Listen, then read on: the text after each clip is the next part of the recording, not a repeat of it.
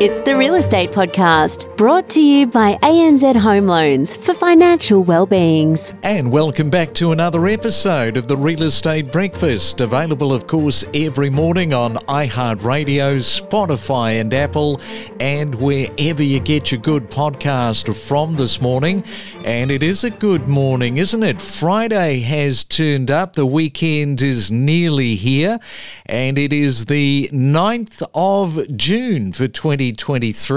And coming up this morning, we are off across the Tasman to Wellington and to have a look at the NZ conditions there, and in particular because New Zealand is running ahead of the Australian economy. Let's see if we can get ahead and find out any trends that might be developing in New Zealand which might be beneficial to us in Australia. Now, they had another rate rise in NZ last week. In fact, it's been quite brutal with the Reserve Bank there and what has happened to the mortgage holders. So let's take you to Andrew Schultz from Sense Partners in Wellington. And a very good morning to you, Andrew. Welcome to the Real Estate Breakfast this morning. Good morning, Craig. How are you?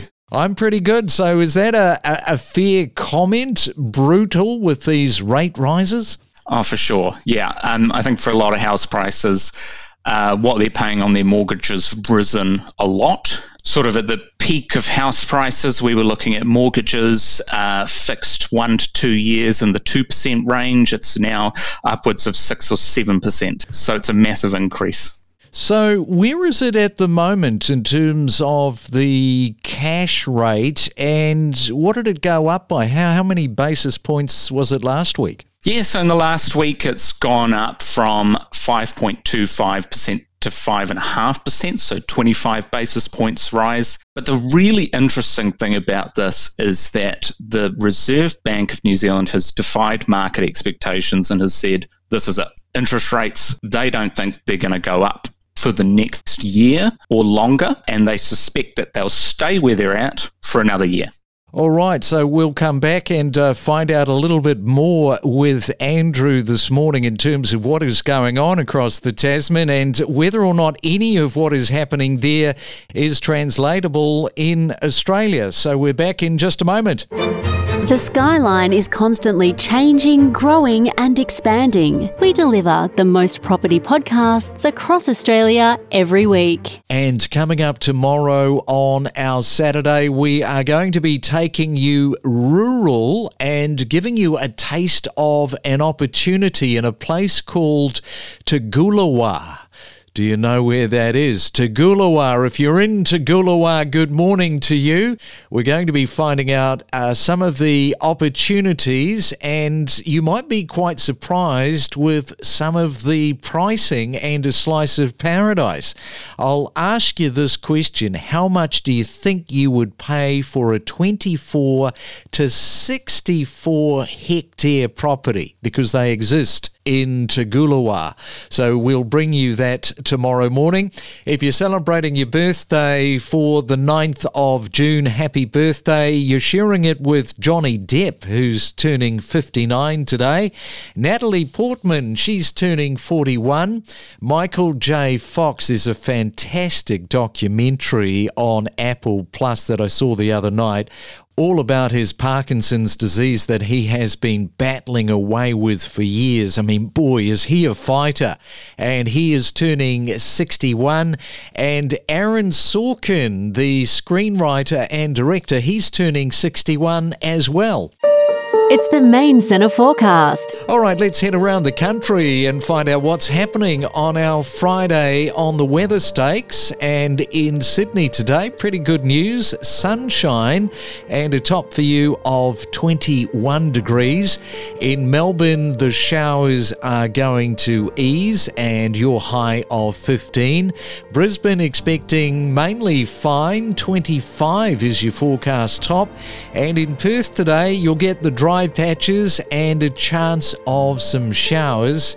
And your high for your Friday is 19. Every morning from 6 a.m. across Australia, we deliver you the latest property news, commentary and predictions from Perth to Cairns and from Melbourne to Brisbane, 7 days a week, only on the Real Estate Podcast. And we are back with Andrew Schultz from Sense Partners in Wellington this morning. And Andrew, the Reserve Bank, so they're saying that the cash rate has peaked and inflation is coming down.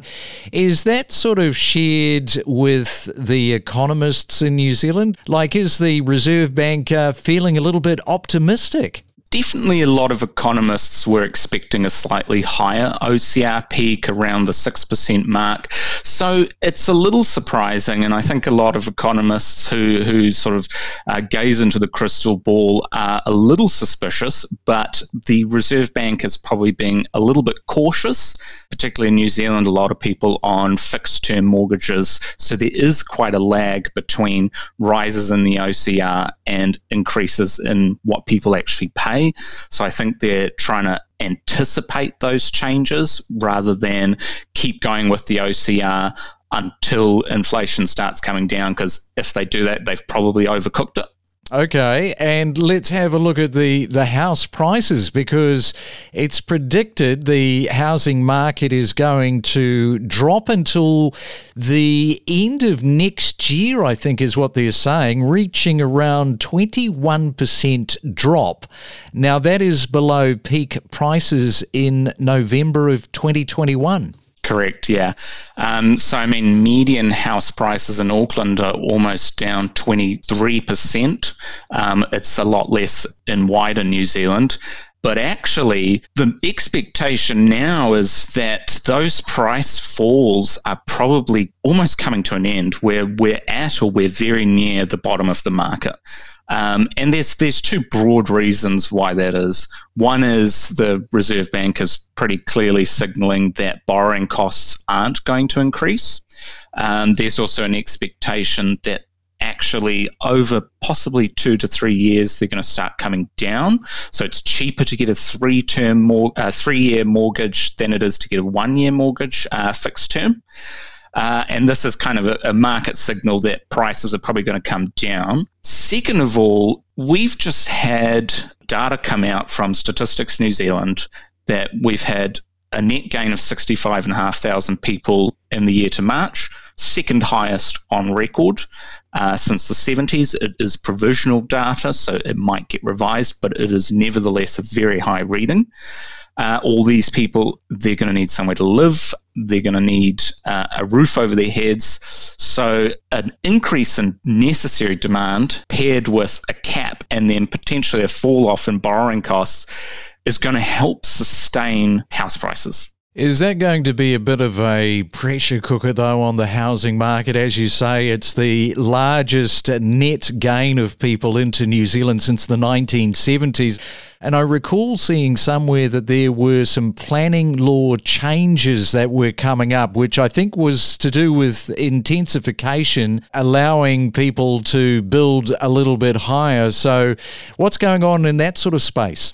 Yeah, so we've had 2 tranches of big reforms, both of which allow a lot more building in a lot more areas. Across the entire country, all major cities, different types of regulations. You can now build 3 stories on almost any residential plot, 6 stories around transit. It's a big impact.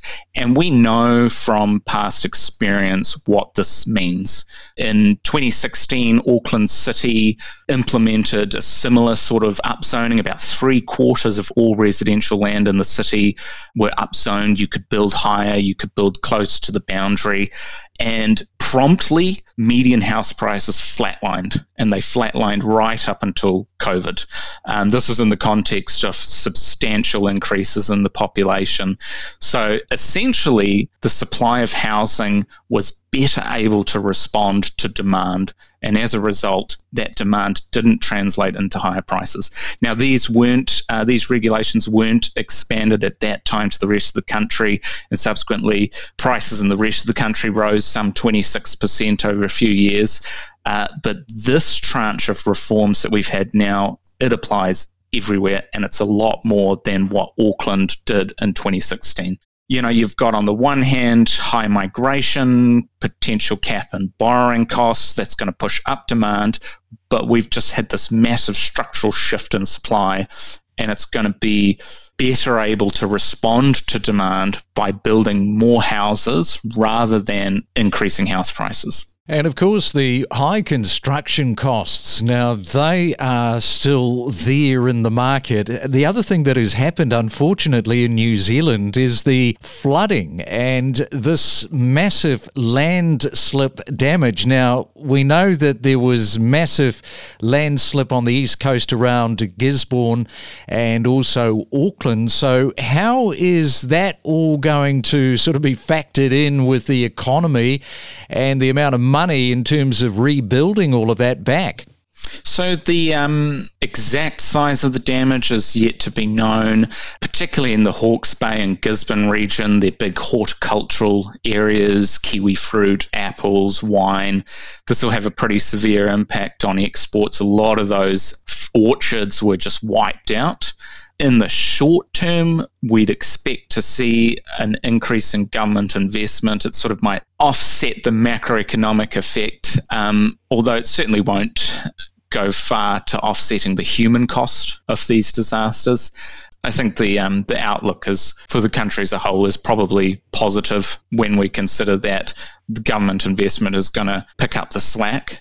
And just on the back of that, is there talk that the government is going to look at rezoning areas? Because one of the problems, of course, with global warming is low-lying, susceptible to flooding. So in that whole space, I mean, it's a massive headache for central government to try and get their head around that, as well as local government as well. But what a nightmare that's going to be, because we're heading into winter. Absolutely.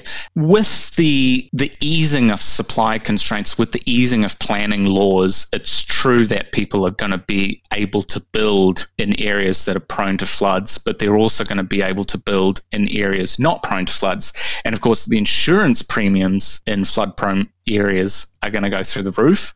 And so without government intervention, a lot of construction is going to naturally be directed towards the higher ground, which is a good thing. But there still needs to be a big government effort, central government and local government, to ensure that the infrastructure is in place where it's needed on the higher ground. And of course, looking at how do you manage rainfall in a big city. Areas of Auckland that had passive, were hydraulically neutral, where you have sort of overflow ponds and stuff that can actually absorb the water, they've tended to fare a lot better than other areas of the city. So there's going to be a mixture of moving people to the high ground, but also managing the flood-prone areas in a much better way. All right, so lots to sort of think about there, especially over the next 2, 3, 4 years in New Zealand. Andrew, thank you so much for coming on to the Real Estate Breakfast this morning and giving us a bit of an update in terms of what is happening there. All my pleasure. Thanks very much, Craig. We connect you to the best real estate information across Australia. The Real Estate Podcast.